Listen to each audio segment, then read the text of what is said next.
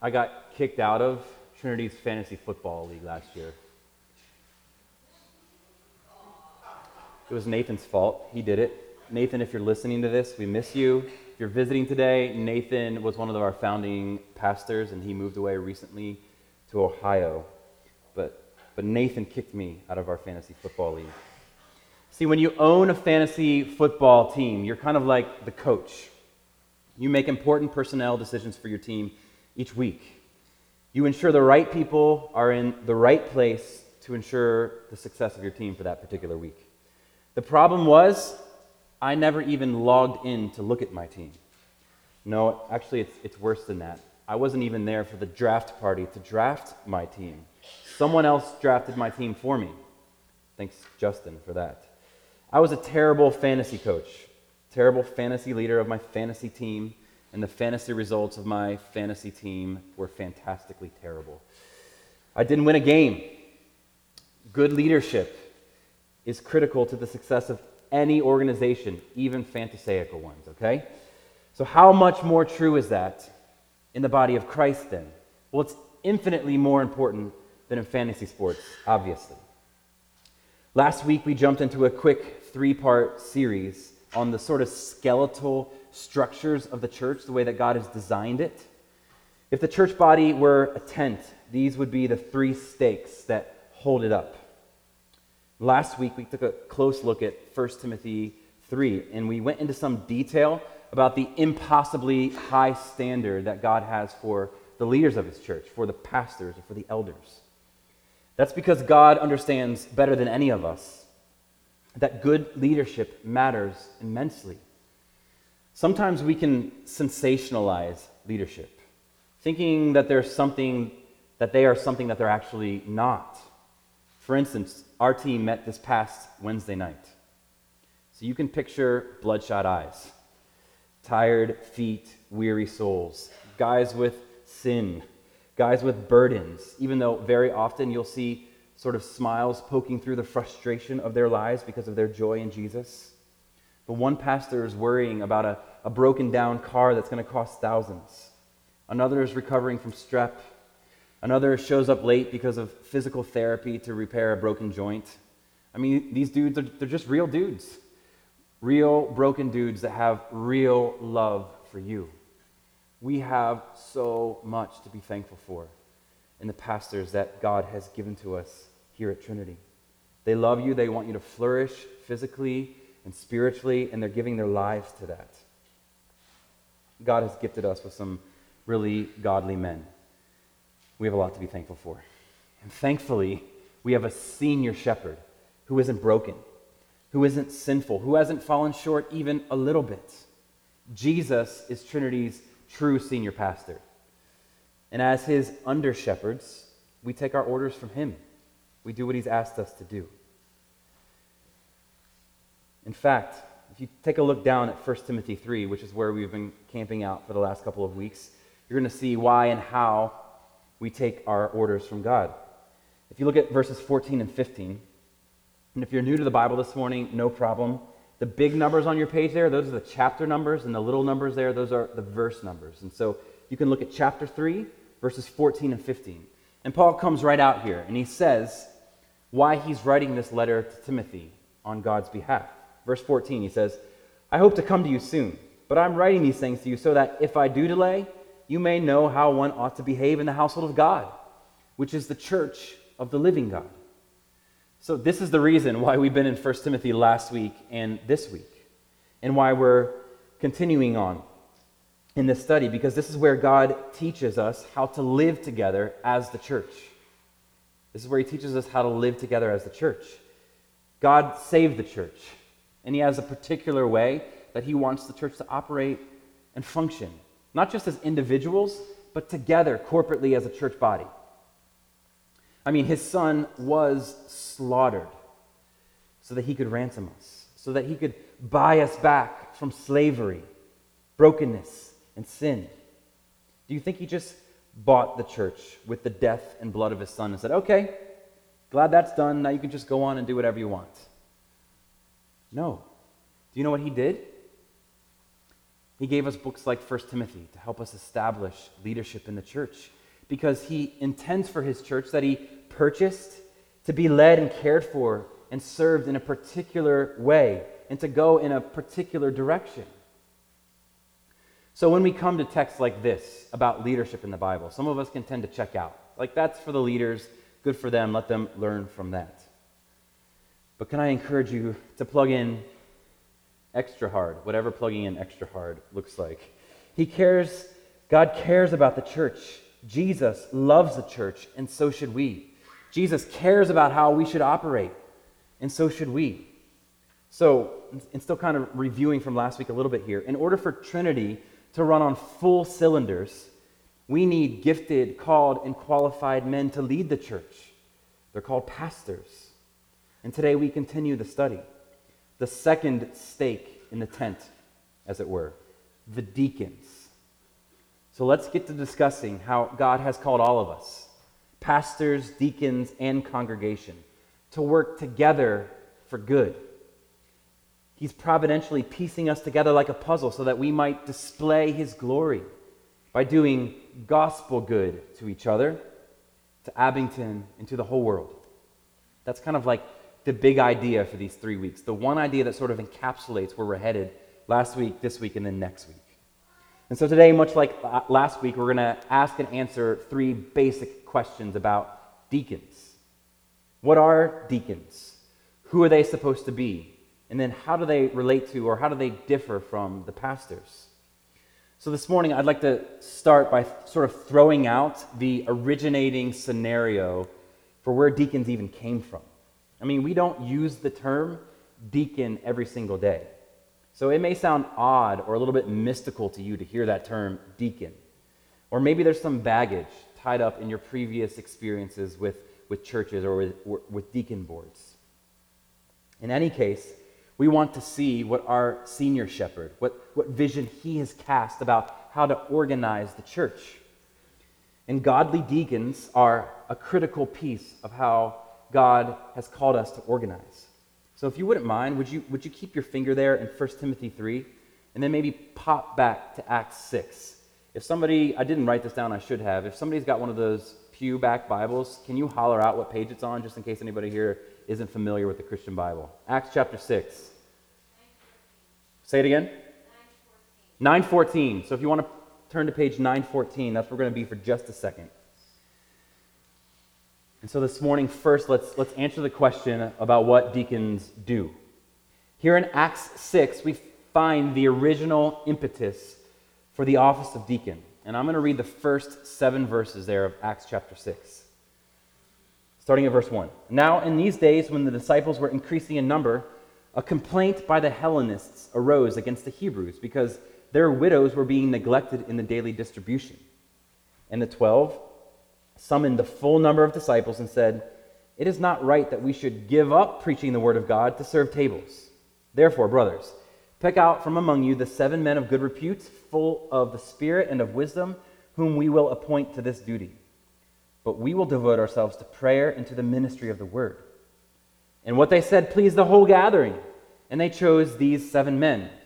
And then we'll skip to verse 6. These they set before the apostles, and they prayed and laid their hands on them. And the word of God continued to increase, and the number of the disciples multiplied greatly in Jerusalem, and a great many of the priests became obedient to the faith. So notice first here, there's a problem introduced. And the problem is this: there's a threat to the unity and joy of the church. A threat to the unity and the joy of the church. So we kind of dropped into Acts 6 here. We dropped into this scene of the early church. But can I just quickly tell you about what was happening before this? There was much joy in Jerusalem. Jerusalem was a party because they were all in unison pursuing the Jesus way. They were constantly together, praying and eating together, enjoying one another's company. They were selling all their stuff to make money to give to people who needed it more than they did. There was just this palpable, redemptive energy that was all over the city of Jerusalem. But in Acts 6 here, we get the details of an interruption to that momentum and joy that they were experiencing. So look at verse 1. A complaint by the Hellenists arose against the Hebrews because their widows were being neglected in the daily distribution.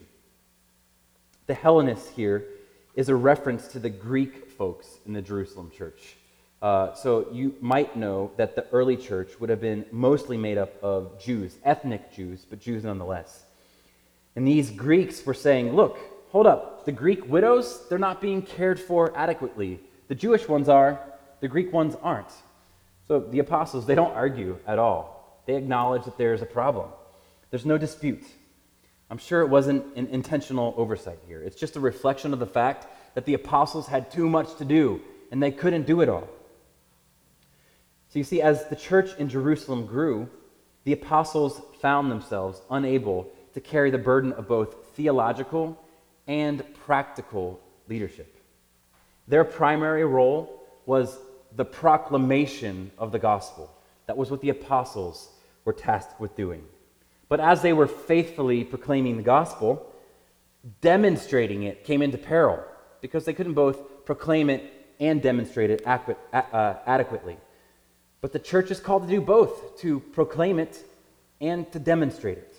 So they called this meeting to solve this conundrum. How are we going to do both well? Verse 2, and the 12 summoned the full number of the disciples and said, it is not right that we should give up preaching the word of God to serve tables. In other words, we can't give up proclamation to do demonstration. And yet, we can't leave the gospel undemonstrated. That won't work either.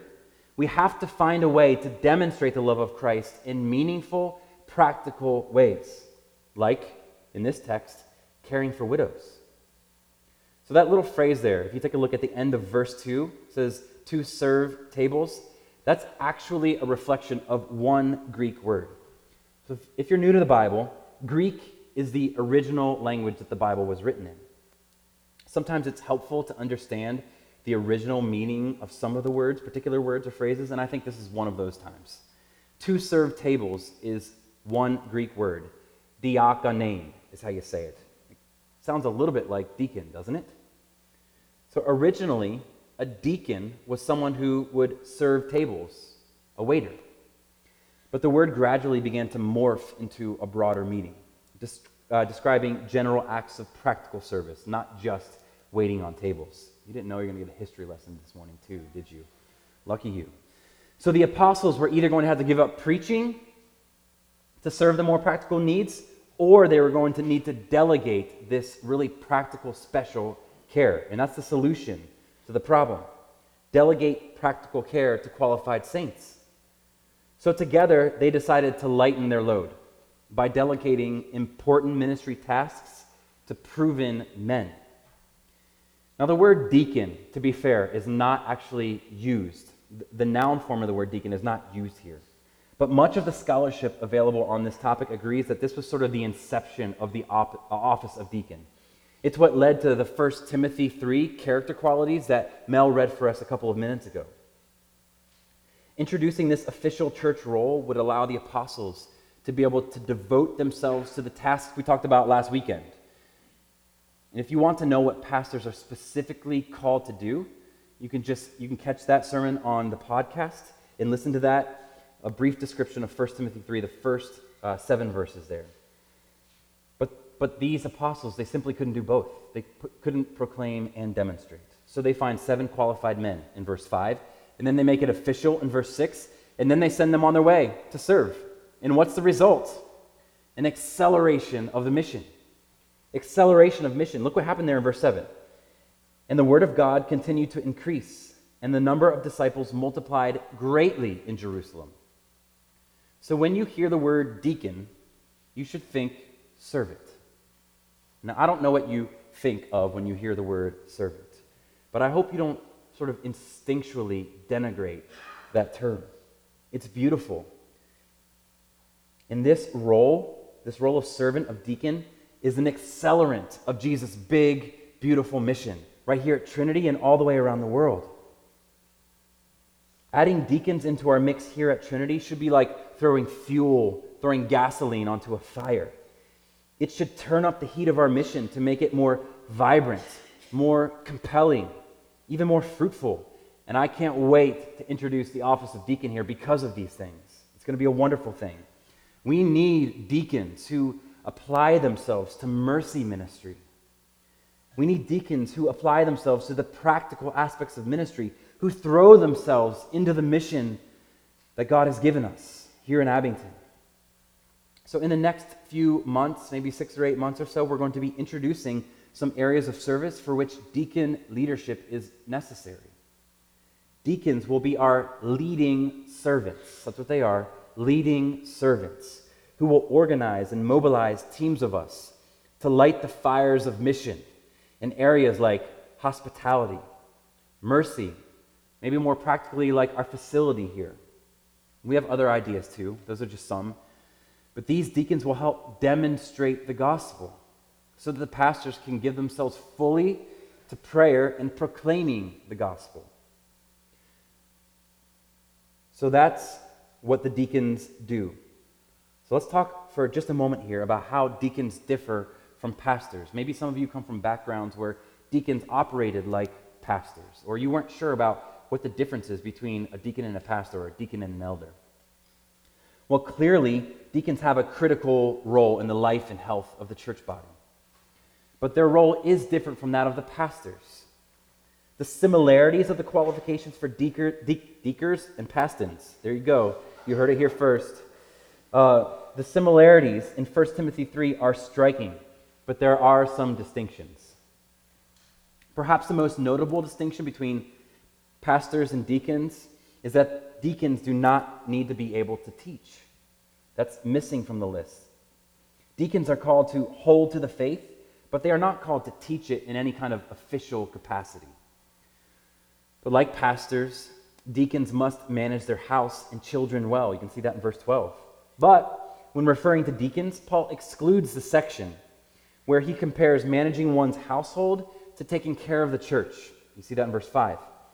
And the reason for this omission is likely due to the fact that deacons are not given a ruling or a leading position of oversight over the entire church. It's the way God set it up. That function belongs to the pastoral office. So in the end, it seems best to view deacons as servants who reduce the friction of the practical aspects of ministry to allow the gears of mission to roll forward. They're friction reducers. And just like the apostles delegated administrative responsibilities to those 7 men in Acts 6, so the pastors are to delegate certain responsibilities to the deacons so that they can be free to focus on their calling.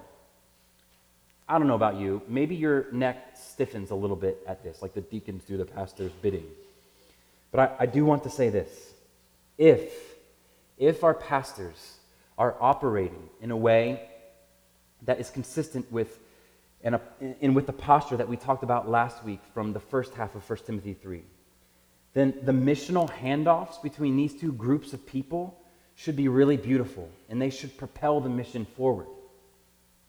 The deacons can assume a posture of support without an attitude of playing second fiddle to the pastors. Instead, they should remember that they are gifts to Jesus' church. They are Jesus' gifts to us, given by the Spirit for our common good. And just as a quick caveat here, just because the deacons are the primary mission friction reducers and missional fire starters doesn't mean that pastors never get their hands dirty to serve. It does not mean that. It must not mean that. And even though the deacons are not the congregation's spiritual leaders, their character is still of utmost importance, which is why deacons should be examined and held to the biblical qualifications that we saw here in 1 Timothy 3. So let's finish with that this morning briefly. Who the deacons are. This is really important. Really important. The main difference between a pastor and a deacon is a difference of gifting and calling, not character. Not character. A deacon does not have a lesser role than a pastor. It's just a different calling. The only passage that mentions the character qualifications for deacon is in 1 Timothy 3. And it's here we see at least 3 things, if we're sort of encapsulating all of these descriptions. These three things must be categorically true about the deacons that we have here at Trinity, and you're going to have a role in bringing them on to the team here. First, deacons are those of conspicuous godliness. They must be those of conspicuous godliness. I mentioned a minute ago that the overlap in qualifications for deacons and pastors is pretty significant.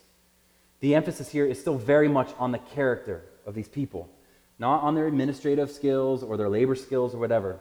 It's character. It matters a lot. You see that in the requirement to be respectable. Dignified is what Paul calls it there in verse 8.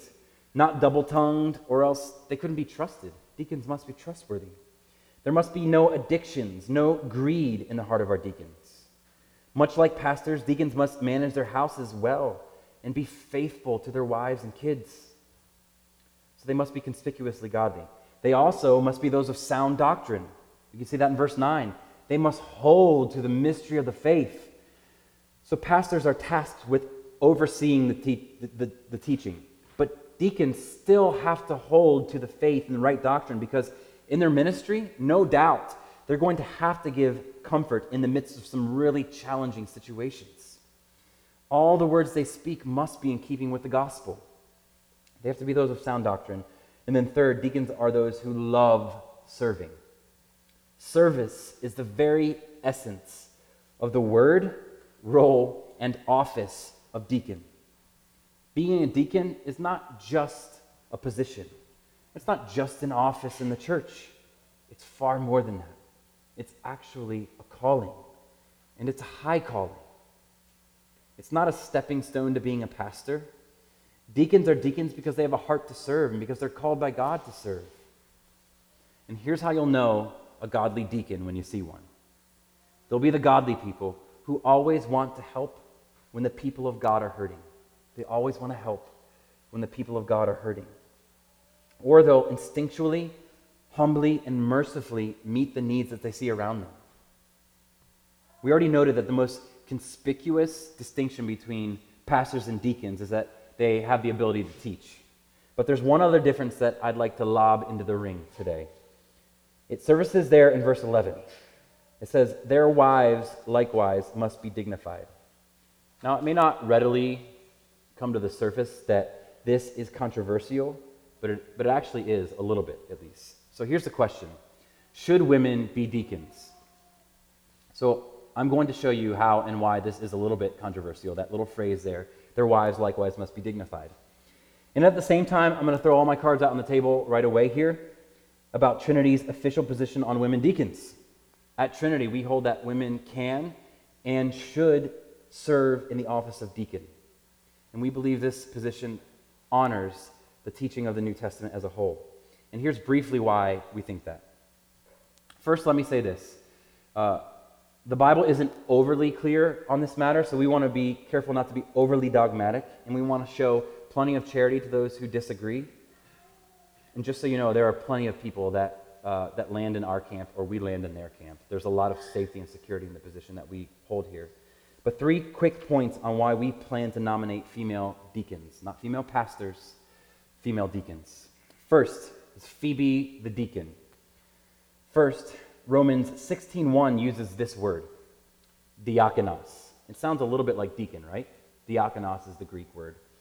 It uses that word to describe a woman named Phoebe. It uses the word deacon to describe Phoebe. It says this, "I commend to you our sister Phoebe, a servant or a deacon of the church of Centrea." So Bible scholars are divided over whether or not we should see Phoebe as an official deaconess, like the office in a church, or just a servant, like a role of a servant in a church. Was she a deacon or was she just somebody who liked to serve? They differ over that. But the Greek phraseology Paul uses here is used consistently throughout the New Testament to identify a person's performance in an office. So we think there's actually good reason to believe that Phoebe was a deacon and not just a servant. Still, you probably know this, it wouldn't be wise for us to throw all of our eggs in the basket of one verse, to make a conclusive argument for female deacons from only here. So to answer the question of whether women can be deacons, we should take into account the broader teaching of the New Testament concerning men's and women's roles in the church, especially 1 Timothy 3, where we've been camping out for these 2 weeks. Here in 1 Timothy 3, we can posit a few safe conclusions, I think. So first, woman, not wife, as the translation in 1 Timothy 3:11. Now there's no small debate about the translation of that word wives there in verse 11. And not to be too geeky again for us for like the fourth time this morning, but the Greek there should be rendered either wife, could be rendered either wife or woman. The word wife there, wives there could be rendered wife or woman. We won't get into the whole argument today, but Trinity's position is the best translation would actually be rendered woman, not wife. Now, maybe you're like, okay, so what's the big deal? What does it matter which way that it's translated? Well, here are briefly the implications of that claim. Two quick things, too, caveats that aren't in my manuscript, which should make all of us nervous. Number one, Brandon Zerlett, a few weeks ago, he gave a little talk on how and why we can trust the New Testament. So if you're, or really the whole Bible, the whole canon. So if you're a little bit concerned about us like playing fast and loose with the word wife or woman here, I would encourage you to go onto our website and find the talk that he gave a few weeks ago. It should really root your trust in the Word of God that we have. There's just a few debates about a very few verses and a very few words, which could go one of two ways. So please don't let this sort of take your feet out from under you. And second, if you're new to Christianity and you hear all this stuff about roles of men and women and what they're allowed to do or what they're not allowed to do, it may sound strange and antiquated to you. All of this really is rooted in creation itself. And there is a lot to be said about this, but it's not just these random rules that God put into the church. It actually finds its roots in the very way, in the fabric that God created the universe with. And I'd love to go offline with you and talk about that. I'm sure sometime we'll get to that and sort of where all this is coming from. But it's not just this superficial thing. It's actually rooted in a really kind, good gift that God has given to us in marriage, and the marriage especially between Jesus and his church. We'll get to that another time, but wanted to give those two quick caveats. Go listen to Brandon's talk, and then just know that this is coming from somewhere deep in our history as a people, and we can get to that another time. So, boy, where was I? So if here in verse 11 the word is translated women, it actually paves the way for female deacons. And here's why, okay? Right in the middle of the qualifications for deacons is verse 11, which reads, the wives, or how we understand it, the women likewise. And likewise sort of makes it sound like he's transitioning to another office here, another office is being introduced. The wives or women likewise must be worthy of respect, and then so on. Then Paul goes right back to describing deacons. So some take this to be referring to qualifications for deacons' wives. In other words, a deacon candidate can be disqualified based on the character of his wife. However, Paul doesn't use a possessive pronoun here, if you look closely there, when describing these women. He doesn't use the term their wives. He just says the wives or the women.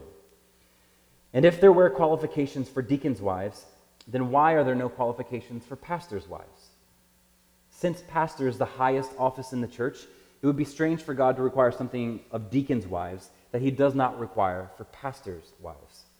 So surely, if a deacon can be kept out of diaconal ministry because of the behavior of his wife, then a pastor should be kept from his work based on those same reasons. So it would seem that what's happening in this passage is that these women, though maybe even the wives of deacons, were being screened and held to a standard of character because they were doing their own separate deacon work. So, the biblical qualifications for pastoral ministry are reserved for men, while the qualifications for deacons can be both men and women. The third argument is church history. This is the least persuasive of all the arguments. It's probably the one where your eyes are going to gloss over the most. But it is instructive to note that the earliest churches had no problem with appointing female deacons. One church historian says this: it is indisputable that an order of deaconesses did quickly arise in the church. John Chrysostom, he was one of the ancient dominant church fathers of the 4th century. He understood 1 Timothy 3:11 to be referring to those who hold the rank of deaconess. And this is especially striking because in cultures which were strongly patriarchal, The early church fathers saw the appointment of deaconesses neither as a threat to male headship nor as an affront to the scriptures. And one pastor said this. This kind of sums it all up, and I agree. His name is Philip Ryken. He pastors in the city. He said this with regard to female deacons. He used to pastor in the city. I think he's moved. The ministry of such women is vital to the health of the church. If the problem with feminist theology has been its failure to submit to the divine order, the traditional church, that might be us, the traditional church has often failed to employ the gifts of women to their full biblical extent. We don't want to be guilty of this. Within the safety of the bounds of Scripture, we want to put our women in position to flourish. And we're committed to that here at Trinity. So in light of the biblical evidence and the historical evidence, it is our conviction that the church is to be led by biblically qualified male pastors who appoint both male and female deacons to assist with the many practical areas of the ministry. Women can and should serve as deacons under the oversight of a plurality of pastors. This has been heavy and heady, but there's hope here too in this little text of qualifications that God has given to us through Paul. Thanks for hanging in there. What is God saying about you in these few little verses tucked away in 1 Timothy 3? What's he saying about you by introducing the office of deacon to the church?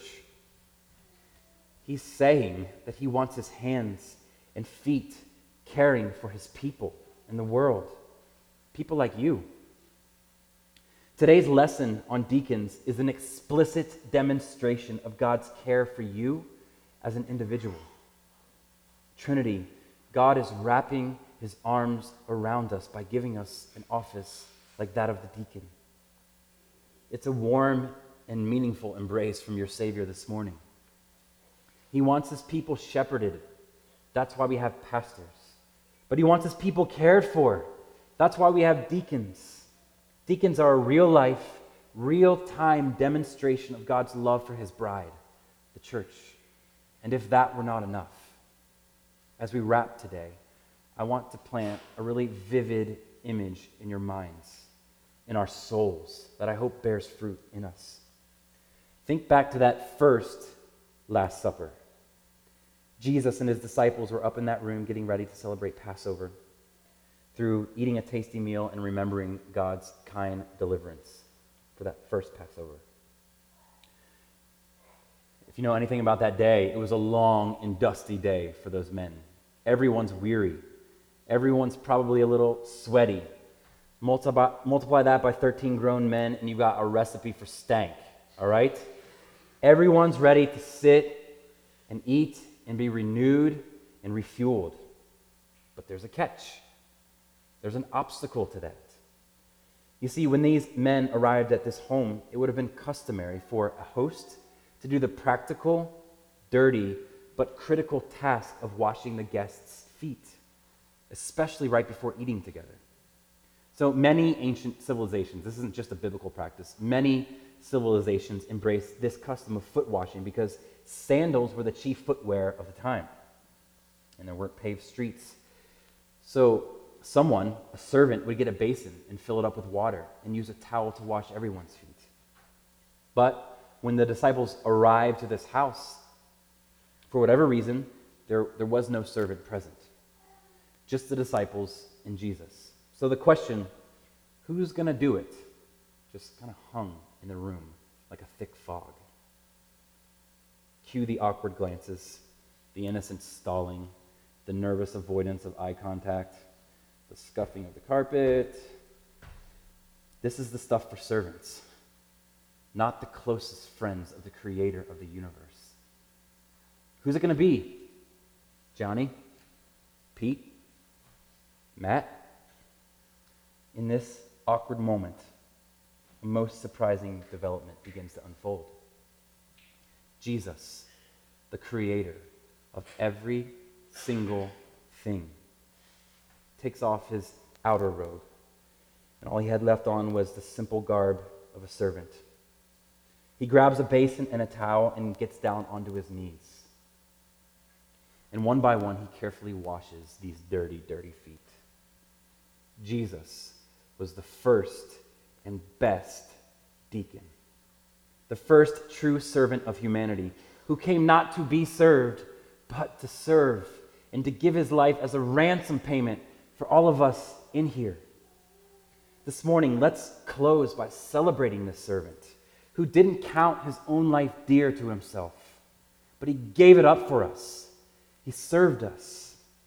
I'm praying that God raises up a whole host of men and women here who don't count their lives dear to themselves, but give themselves up for the good of this body, for the good of Abington, for the good of the world, and for the fame of his glory. Would you pray that God would raise up those kind of people here? God, thank you so much for gifting us with this office. And we feel and sense your love this morning, that you would be so kind as to gift men and women by your Spirit, a spiritual gift to our church, to love on us, to care for us, to serve us, to help meet our needs. We are undeserving of this grace and mercy, but we are so thankful for it. I pray that you would raise up among us men and women who will serve the body of Christ in this office of deacon. We ask all of this for the good of Trinity. In Jesus' name, amen.